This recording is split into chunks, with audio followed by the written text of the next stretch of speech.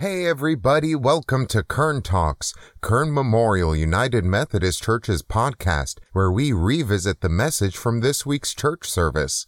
I'm Christy Q, the worship leader and producer at Kern Church. We know you're busy and maybe don't have time to watch the video for a whole service. Well, we got you covered with Kern Talks. With that said, let's hear Pastor Donna Hester's message from Sunday, October 3rd, Our Gracious God. Our scripture lesson this morning comes from the letter to the Hebrews, chapter 1, verses 1 through 4, and chapter 2, verses 5 through 12. And I am reading from the Common English Bible. In the past, God spoke through the prophets to our ancestors in many times and many ways. In these final days, though, He spoke to us through a Son. God made His Son the heir of everything and created the world through Him. The Son is the light of God's glory and the imprint of God's being. He maintains everything with His powerful message. After He carries out the cleansing of people from their sins, He sat down at the right side of the highest majesty. And the Son became so much greater than the other messengers, such as angels, that He received a more important title than theirs. God didn't put the world that is coming, the world we are talking about, under the angels' control. Instead, someone declared somewhere, "What is humanity that you think about them? Or what are the human beings that you care about them? For a while you made them lower than angels. You crowned the human beings with glory and honor. You put everything under their control." When He puts everything under their control, He doesn't leave anything out of control. But right now, we don't see everything under their control yet. However, we do see the one who was made lower in order than the angels for a little while. It's Jesus. He's the one who is now crowned with glory and honor because of the suffering of His death. He suffered death so that He could taste death for everyone through God's grace. It was appropriate for God, for whom and through whom everything exists, to use experiences of suffering to make perfect the pioneer of salvation. This salvation belongs to many sons and daughters whom He's leading to glory. This is because the one who makes people holy and the people who are being made holy all come from one source. That is why Jesus isn't ashamed to call them brothers and sisters when He says, "I will publicly announce your name to my brothers and sisters. I will praise you in the middle of the assembly." This is the word of God for us, the people of God. Thanks be to God. This morning, as we begin with the opening chapter of the Hebrews, we come with a lot of questions. There are questions about who this is written for. There are questions about who is writing this letter. And truthfully, there are a lot of questions and few answers. But if we read between the lines of the letter to the Hebrews, we learn a few things. we learn that this is a second century church. And as a second century church, it's a church that is becoming discouraged and despondent. Jesus promised to return. Jesus promised to return quickly. But where is He? It's the second century. Where is Jesus? Why hasn't He returned? They've been trudging along for decades. They've been trudging along, and yet they do not see, they do not feel the kingdom of God. They do not feel any power from the kingdom. But they do feel a lot of power from the mighty Roman Empire. And so the writer whom we are not sure who it is, writes this letter to the Hebrews. And in this letter, Jesus is set before them. Jesus is set before them as one who comes boldly, one who comes after suffering, after death, and one who comes with God's grace. I think it's important that the writer talks about Jesus coming after suffering. It's apparent that while we don't know what's going on, there is suffering within this faith community. And the writer wants them to know that because of Jesus' suffering, because of Jesus' death, Jesus understands their suffering. Jesus comes to offer God's grace. And as Jesus is lifted before them, there's a feeling. There's a feeling as this letter opens that's very similar to the feeling we get when we read Genesis, or the feeling we get as we read the beginning of the Gospel of John. God and Jesus have been together for a long, long time. God and Jesus are there to offer them grace. They're there to offer them care. They're there to speak the word from the beginning. And we hear that again in this opening to Hebrews. But it's not just the Hebrew church that was discouraged and despondent. And it's not just the faith community or the church that is discouraged and despondent.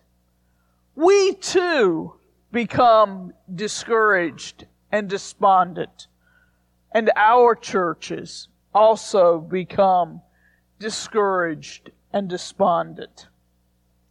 As much as we would love to always be optimistic and upbeat, that's not who we are as human beings. And truthfully, right now is one of those times. One of those times where we as individuals and we as communities of faith And churches have that discouraged and despondent feel. It may have been there before, but we can go back to March 12th of 2020 when that letter came through email, closing the churches or our United Methodist churches in the Holston Conference for 2 weeks. Now, I don't know what can be more discouraging and despondent than for 2 weeks to be the longest 2 weeks of our lives. Because truthfully, we're still 2 weeks. There have been 80 weeks added to it. This is week 82. But we still find ourselves discouraged and despondent as well. It's not we are wondering where Jesus is. Well, we might be, but not in the same sense as the Hebrews. But we are wondering how we maneuver through our current situation. How do we maintain safety? How do we keep ourselves safe and yet be a part of proclaiming the gospel? And maybe even the bigger question, how do we share the gospel in new ways? In ways that are now the ways of our culture, the ways of our community. And the fact that we cannot operate on autopilot finds ourselves being discouraged and despondent. We need to look at the Hebrews. Understand that the Hebrews looked at what was going on and looked to Jesus. Jesus has suffered. We find ourselves suffering in many ways at this time and place. But remember, Jesus suffered. Jesus died. And Jesus suffered and died not just to be the ultimate sacrifice, but Jesus suffered and died that He might understand our places in life. God gave us His Son. And God's made His Son an heir of everything and created the world around Him. A world created for us. A world offered to us. The Son is the light of God's glory and the imprint of God's being. He maintains everything. He maintains everything. In our discouragement, we can go to Jesus. And Jesus is there. Jesus is there to lift us up. Jesus is there to point us in the direction we need to go. For Jesus sits at the right hand of the highest majesty. He doesn't leave anything out of control. But right now, we don't see everything under their control yet. However, we do see Jesus. He's the one who is crowned with glory and honor because of his suffering and death. Jesus is the salvation that belongs to us. Belongs to us, the sons and daughters he is leading through glory. Jesus is there. Jesus directs us in the places we need to go. Yes, it's difficult at this moment. But the letter to the Hebrews strengthened them with hope and commitment. It strengthened them through Christ's love. God created the world, and God gave us His Son. We struggle. And sometimes it's the struggle that puts us in the right direction. Because when we struggle, when we are discouraged and despondent, we have to look to Jesus.